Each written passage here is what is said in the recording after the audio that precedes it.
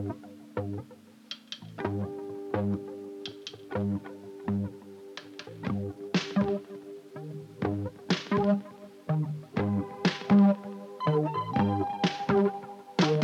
is the Skelf Podcast, and I am Mark Belden.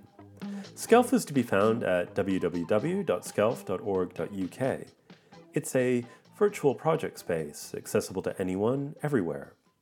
Like a physical artist-run gallery, it's a space created and curated by artists, presenting work in different ways.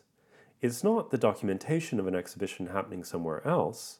The site is the space, and the visitor is you on your computer or device. Exhibitions on Skelf happen quarterly, with each show curated by a different artist. This is the 4th episode of the accompanying podcast, and even at this point, I'm never sure exactly how everyone moves between the online exhibition and the podcast. Initially, I assumed that people would explore the main show on the Skelf site first, and then be intrigued to know more and seek out the interview with the curating artists. But I know myself as a listener to other podcasts, I've done the opposite, heard someone speak and then felt compelled to seek out the work mentioned. I imagine some people go back and forth, pausing and clicking between different windows. Perhaps some people, much like the main character in The Man Who Fell to Earth, have a huge bank of screens in their room and watch, listen, and interact with everything all at once. If you'd like to get in touch and tell us the way you engage with the exhibitions or listen to this podcast, or if there's anything else, you can email us via podcast@skelf.org.uk. The new exhibition on Skelf is called Online Presence, spelt Presents, and this show has been curated by Jessie Jetpacks. Jessie is a London-based artist who works across many mediums, including video, music, and digital works. I recently sat down with Jessie in her kitchen on a rainy October evening in London.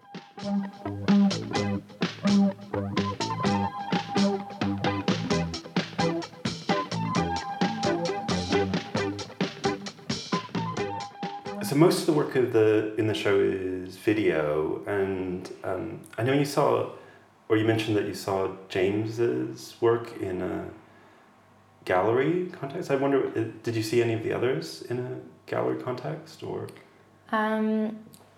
So I saw quite a lot of them in a studio context. Okay. On laptops, in the artist studio, and like on various university visits, doing tutoring and stuff. And I saw Hannah's online. Just a friend sent me a link when I was doing a show in Edinburgh. Okay, yeah. I think maybe James is the only one that I saw in a gallery. And I saw one of Tabitha's pieces, not the piece that's in the show, but how I came across her work was when I was doing a panel discussion, and there was a collection of video works and hers was in that, so that was a different context as well. Okay, yeah. Yeah, and I guess it's a different experience, like seeing it in the studio with the artist. Like, it's still the same thing you'd see in an online thing, but you're kind of experiencing it with them there. Yeah, I remember when I was thinking about what to put in the show, about how moved I was by some of the work that I saw in the studio setting, and it was kind of an inspiration actually, just in terms of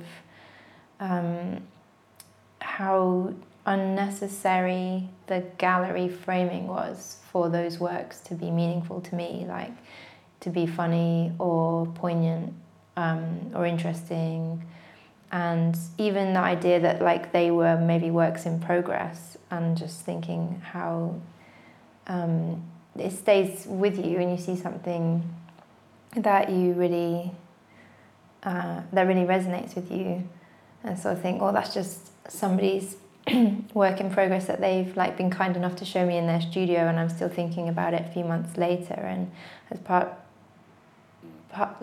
partly similar to how it feels to find things on the internet as well, and not have like a like a published hierarchy of completeness, depending on what platform you're seeing them on. Yeah, because I guess I was thinking about like between the gallery and then just sort of watching it on a laptop or wherever.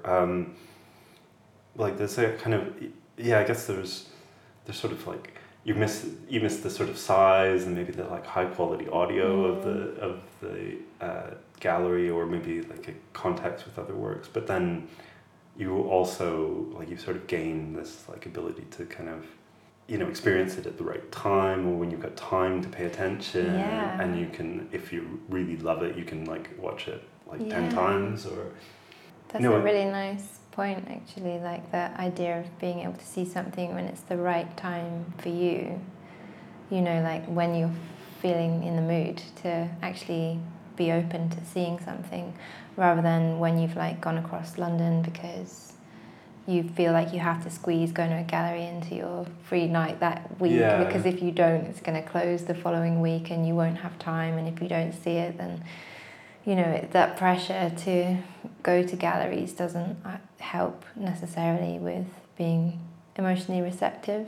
And also I'm not really sure that the audio in galleries is better than my audio at home, because the noise of other people in the space, especially in openings, I mean, I don't really think it's possible to see video works or performance works in openings, and probably similarly paintings as well. There's probably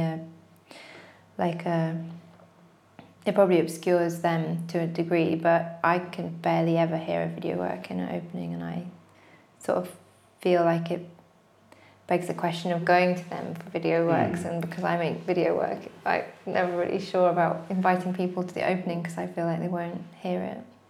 Yeah, because there's also the thing, like a lot of the design of gallery spaces, it's about a certain look, or especially like stripped back, or kind of having these bare like exposed ceilings, and then you get in the middle of an opening and it's so like acoustically live that it's actually just people talking is like then echoing off. And it's like the absolute wrong acoustics for being able to hear video work. And also, the size thing, like I've been to a few really good shows with video where the size in the room was really moving, but I don't think it's necessary for work to be big for me to connect with it. I think moving image, especially like moving image in audio, we're almost like psychologically primed to be seduced by, to go into it. And so it doesn't really matter how big it is. Like I'm staring at that screen, I've like gone right into the screen. So I think a lot of the time the necessity of the gallery is quite questionable. And well, I guess some of the work is also like seeing it in this online way. There's also something kind of, I don't know, maybe reflexive, or like responding to the experience of viewing things online, or being critical of the online experience. I guess I was thinking of Tabitha's and like that. I'm sort of like now constantly thinking about the fiber optic cables every time I go online. Her video is really special, I think. So how I feel about criticality of being online is quite complicated, because I think it makes sense to separate it into like the phenomenon and then the viewing experience for artwork. So I guess since I've already sort of said how I feel about it not being necessary for video work to be particularly huge, or how galleries aren't particularly audially suited for video work, then there's also like the social sort of element to galleries in terms of their exclusivity, like them being hard to get to, the fact that the internet can bring you like a huge mixture of voices and offerings, and you can access them relatively easily.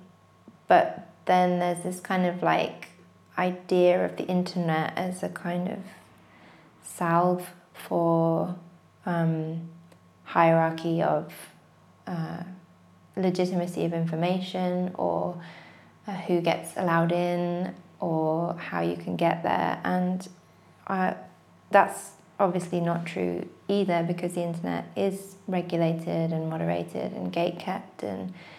And so what I really like about having Tabitha's work be quite explicit in that there are other sides to that coin.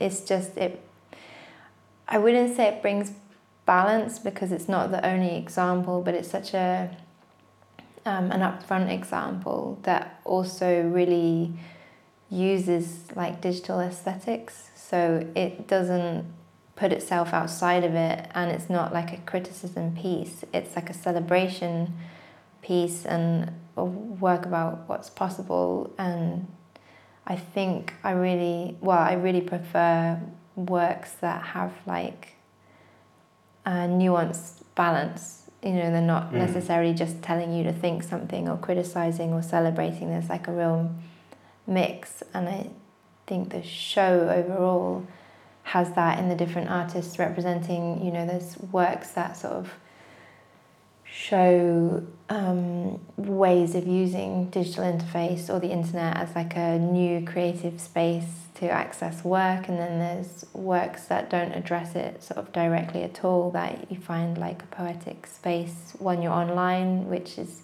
really nice, and one of the things I enjoy the most about looking for work online.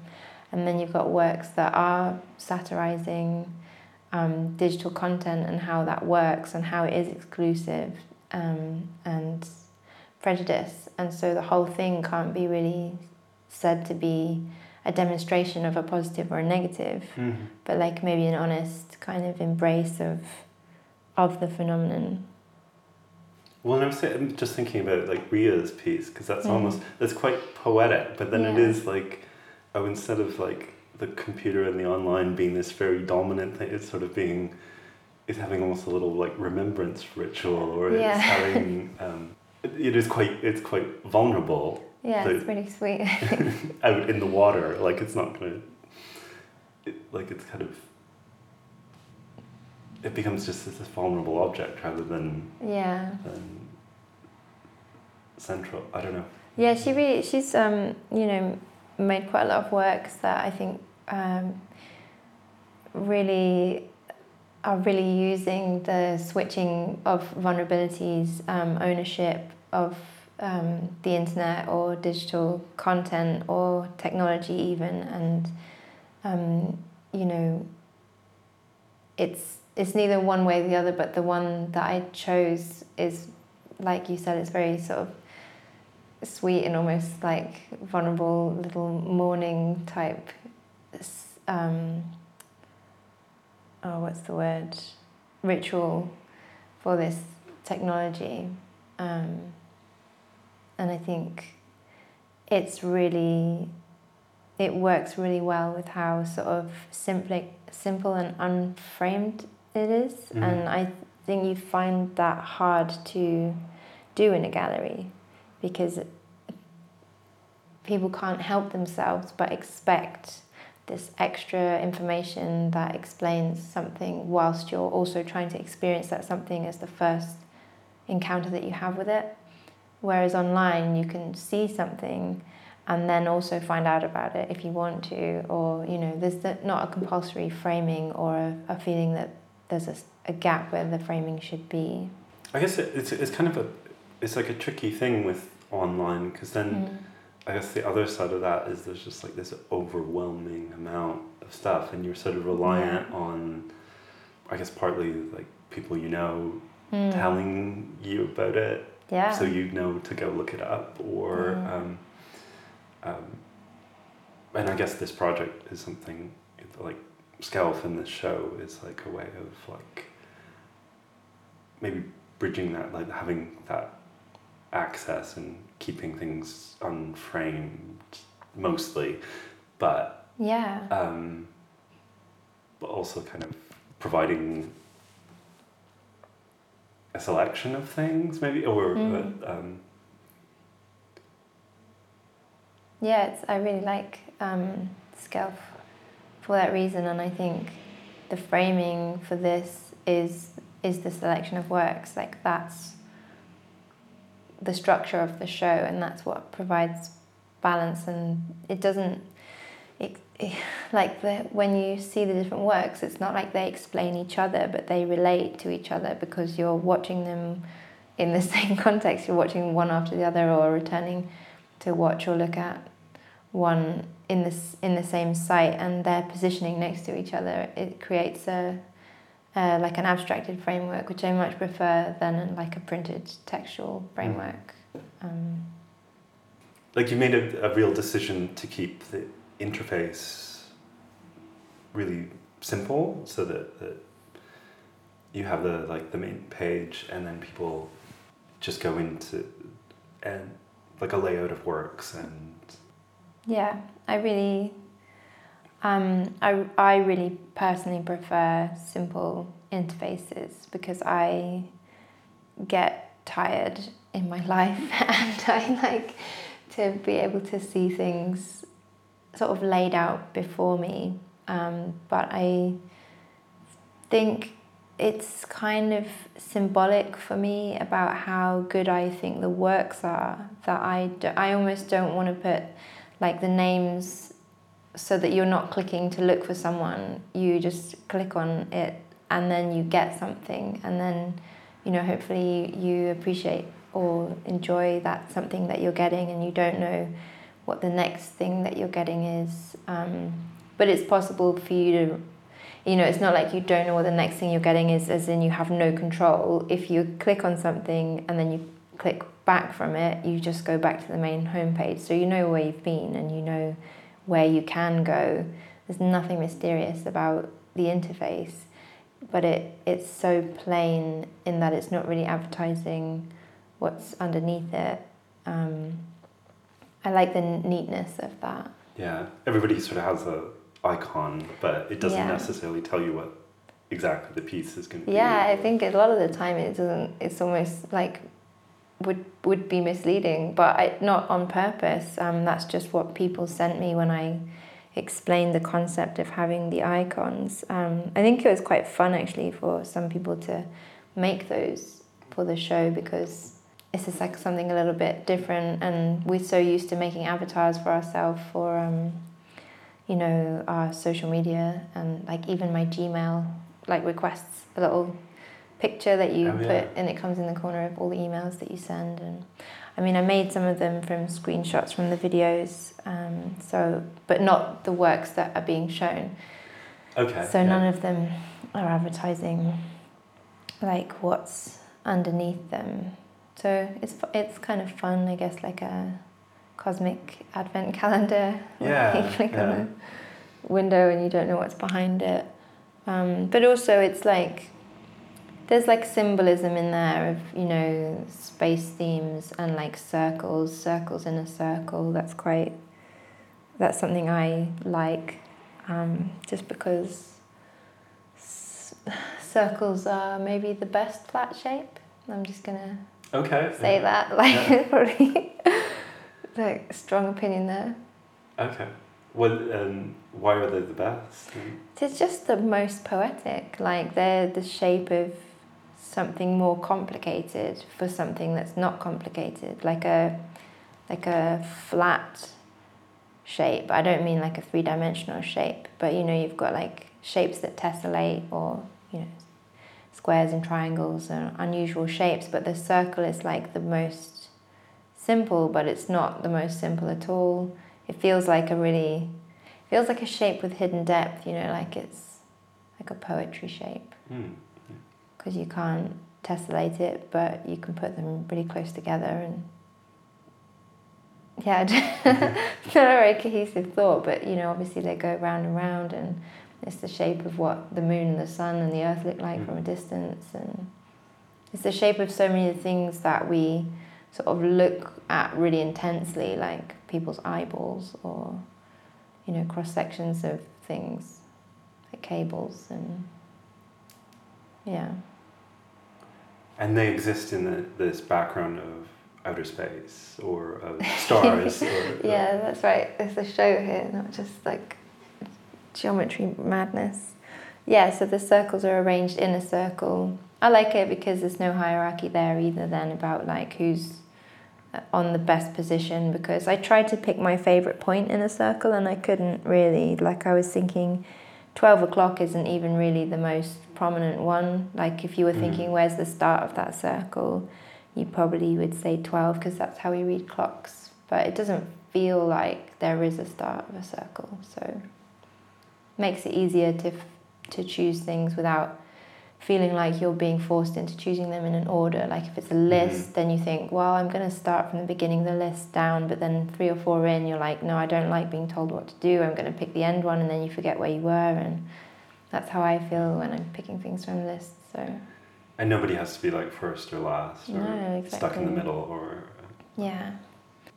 And then, well, I was also going to ask about some of the non-video work in the show, like I guess like David's sketchbooks and Yumeng's photo series that exists alongside her videos.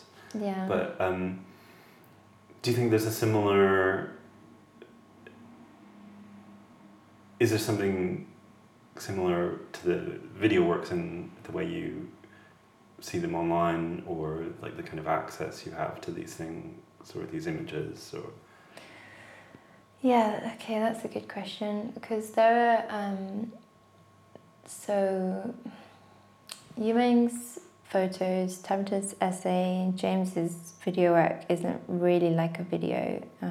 Lydia's isn't a video, and David's sketchbooks, and then Shannon's isn't sort of formatted like a video. So there's a fair amount of non-video work, but because of the differences between the mediums, I guess the answer to the question would be different. So like with essays, I read things online quite a lot, so I think they blend quite well into the expectation of being on a computer, is that you're, reading something's quite a normalized thing.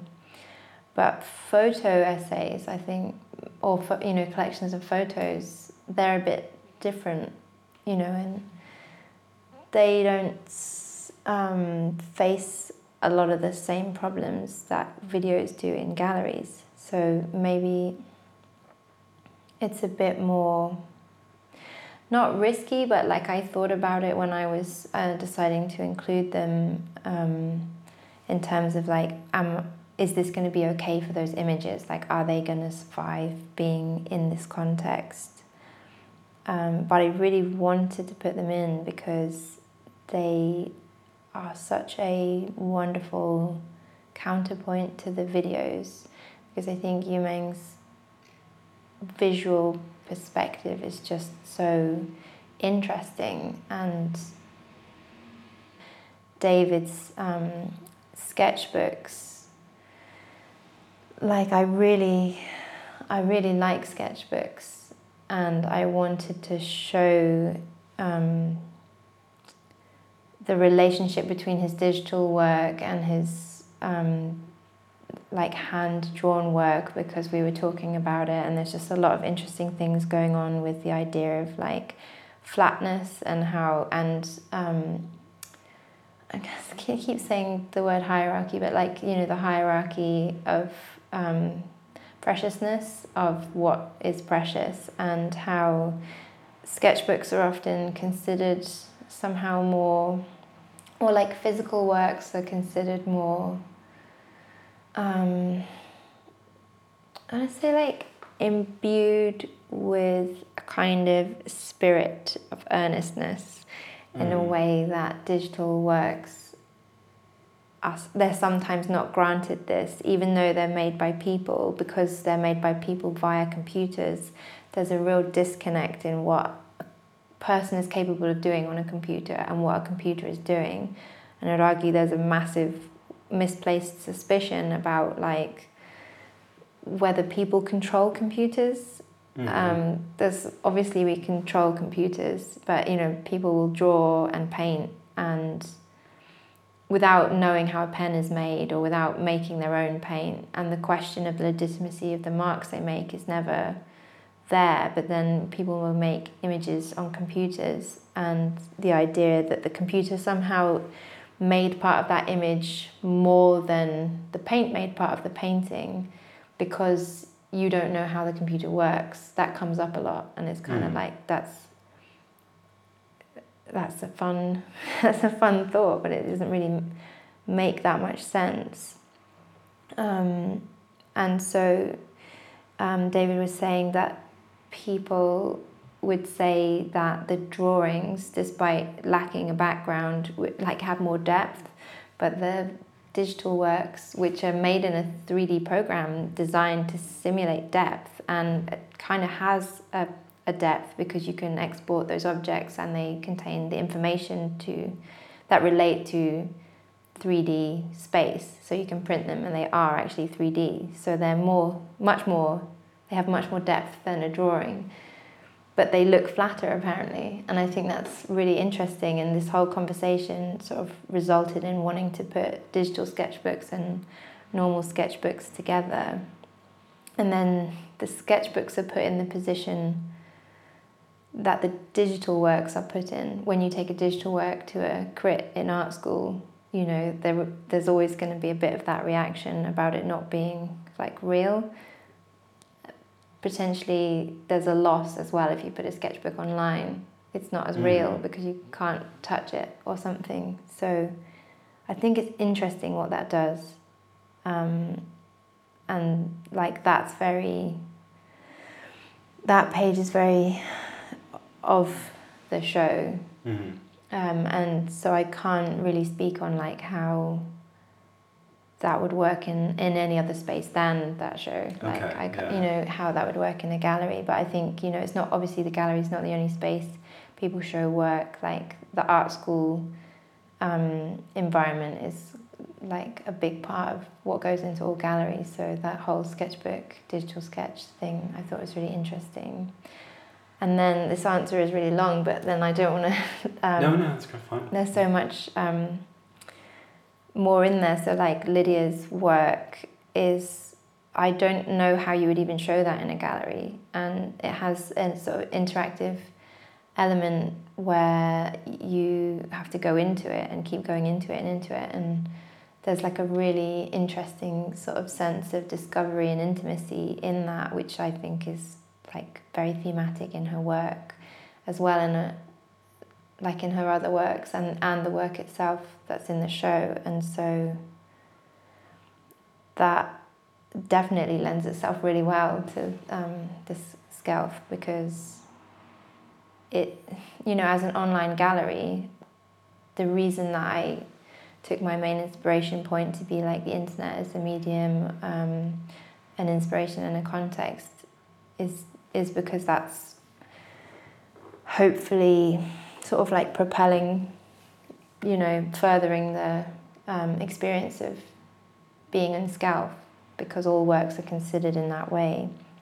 And that's why James's work, I think he's shown part of it for Skelf Weekend maybe, I can't remember, but I saw it in a gallery, and it was like screens that you had to walk around to see, you know, the audio is playing in one space, so it's one audio, and then it's two screens and you're walking from one to the other. So to discover them both, you're moving around it and you can't see them both at the same time.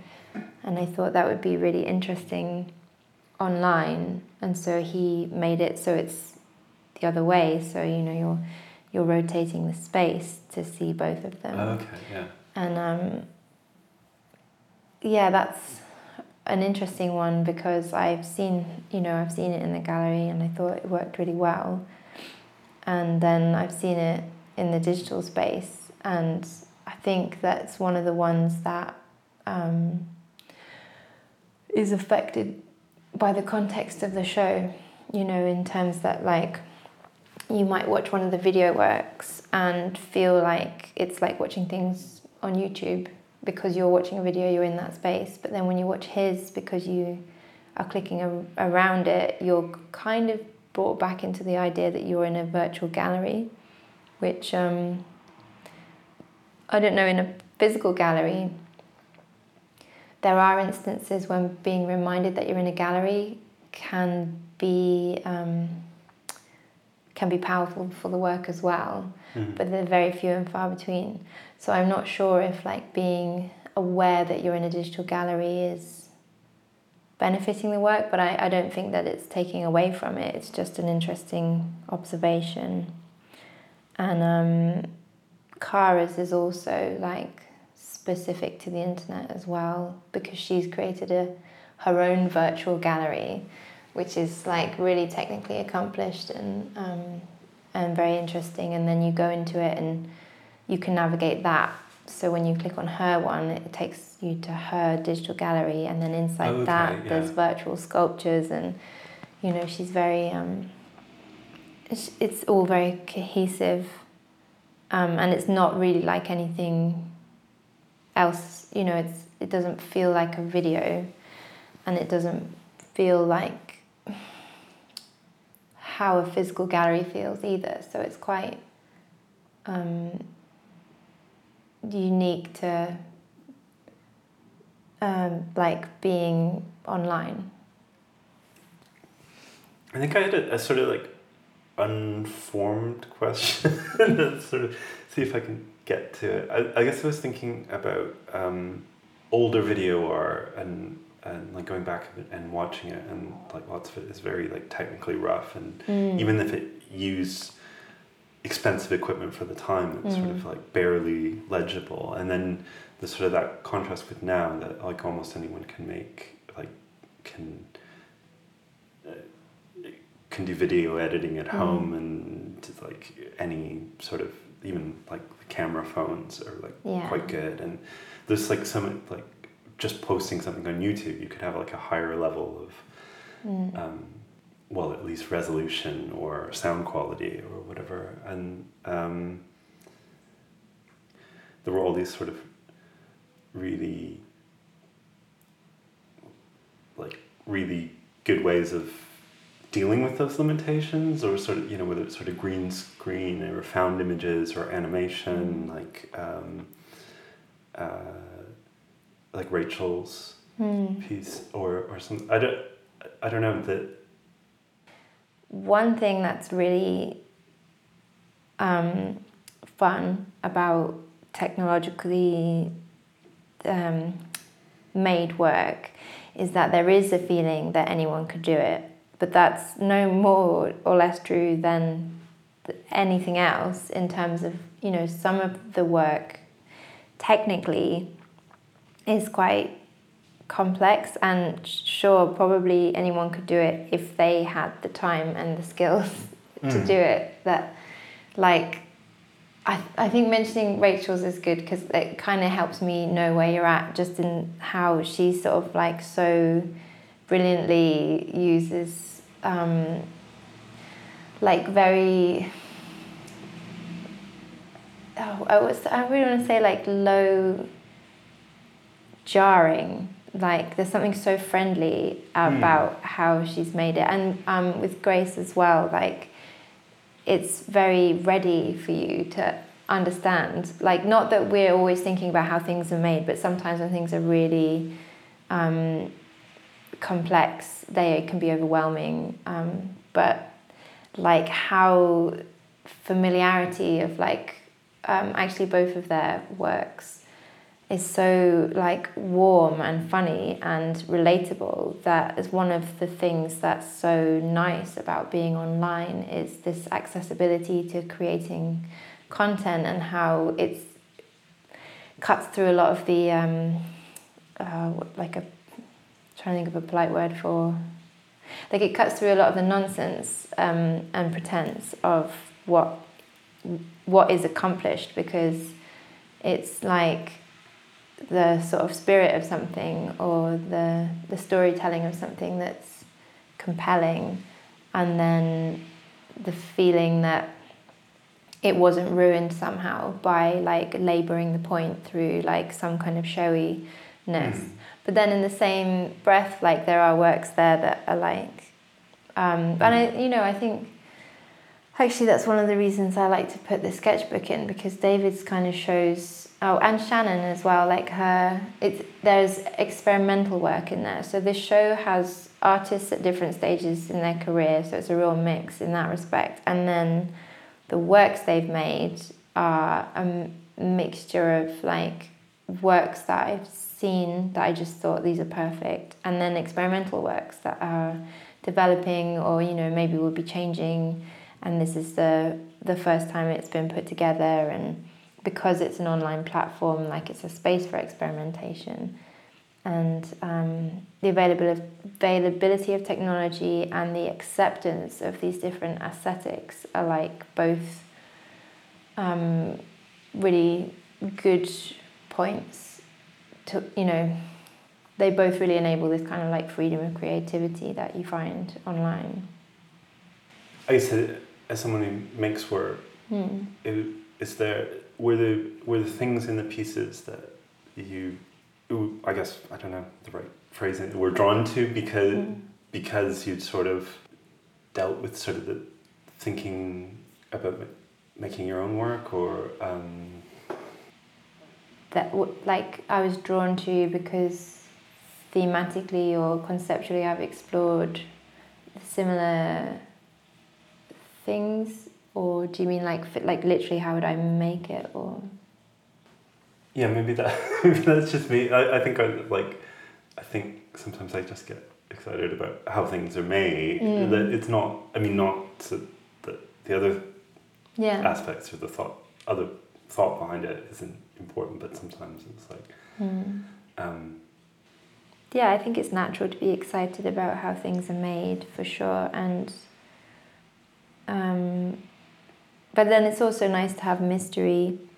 I mean, I think there were so many things that drew me, because it's difficult, like having like an overview of an idea that relies on combining other people who you are not, like their creative outputs, then how you're choosing them and like what they make, how that fits together, then other things are all retrospective or post-rational. So I mean, just to be literal in terms of like, the question is like, was I drawn to, then that wouldn't necessarily be possible just in the way that I approach it conceptually. It's that it's the feeling of things, like, and the feeling of things next to other things.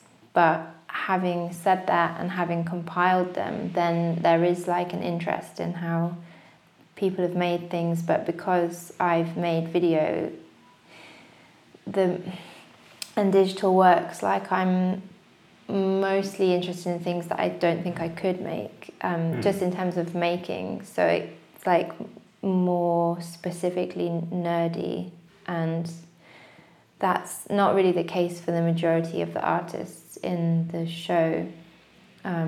Like, as in, I can understand how they made it, most of the work, but the surprise and the poignancy of the work, that's always what gets me when I'm thinking about like how it's not how you made it, but it's like, how do you think with your brain, like how has your brain made those connections, and how have you made me feel feelings and laugh and think. And it's nice to know that it would never be possible for you to answer those questions either. Like, that's like the magic of consciousness and stuff. So it gets, I think there is like quite a spiritual sort of tendency in how I relate to art and what I think it does for me, and that's probably why there's quite a lot of pieces that have kind of like poetic nature to them, you know, like a mysterious poeticness. And yeah, like, so if that's going to be an answer to your question, then I suppose it's like a divergent maybe answer. also, it was also the kind of maybe it was like the flip side of the question I asked, that when the making is kind of transparent, but it does something you never expected it to do. Yeah. Like that's the exciting thing. Like you can get really, really sophisticated with cameras, but there's nothing that mysterious about using a camera to record you, but what you decide to do in front of that camera, or what you put in front of it, and then how you cut it together. Like, I mean, it's such a dynamic medium though. That's video and performance.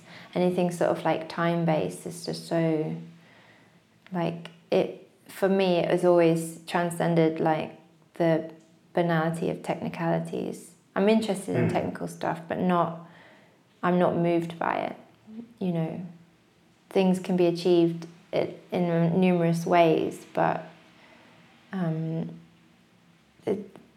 because time is moving as you're experiencing it, you're not left looking at something and wondering, because it's moving with you in the same way that you might be if you're looking at a sculpture. You've got a lot of time to agonize over whether it's shiny or dull, or like if you touched it, if it would be cold or squidgy.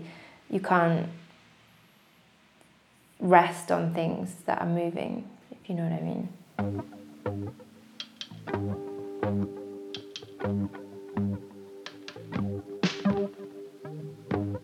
That's all for this episode of the Skelf Podcast. I'd like to thank Jesse Jetpacks for taking the time to sit down and talk about the exhibition. Online presence will be on Skelf from the 23rd of October 2019 until the 21st of January 2020, and archived thereafter. The show will feature work by Yuemeng Ge, Tabitha Rezer, David Reynolds, Hannah Tulicki, Ria Martin, Rachel Povey, Grace Payne, Lydia Kononenko, Kara Chin, James Irwin, and Shannon Byram. Music on this episode is courtesy of the Cleaners from Venus and the Free Music Archive. I am Mark Belden. I'd like to send a big thank you to Claire Undy and Lizzie Munn at Skelf. This production is supported using public funding by the National Lottery through Arts Council England. Skelf is at www.skelf.org.uk, and all the past exhibitions are archived there. You can email us at podcast@skelf.org.uk. Listen or subscribe to the Skelf Podcast wherever you get your podcasts. Episode 5 will accompany the next exhibition in January 2020. Until then...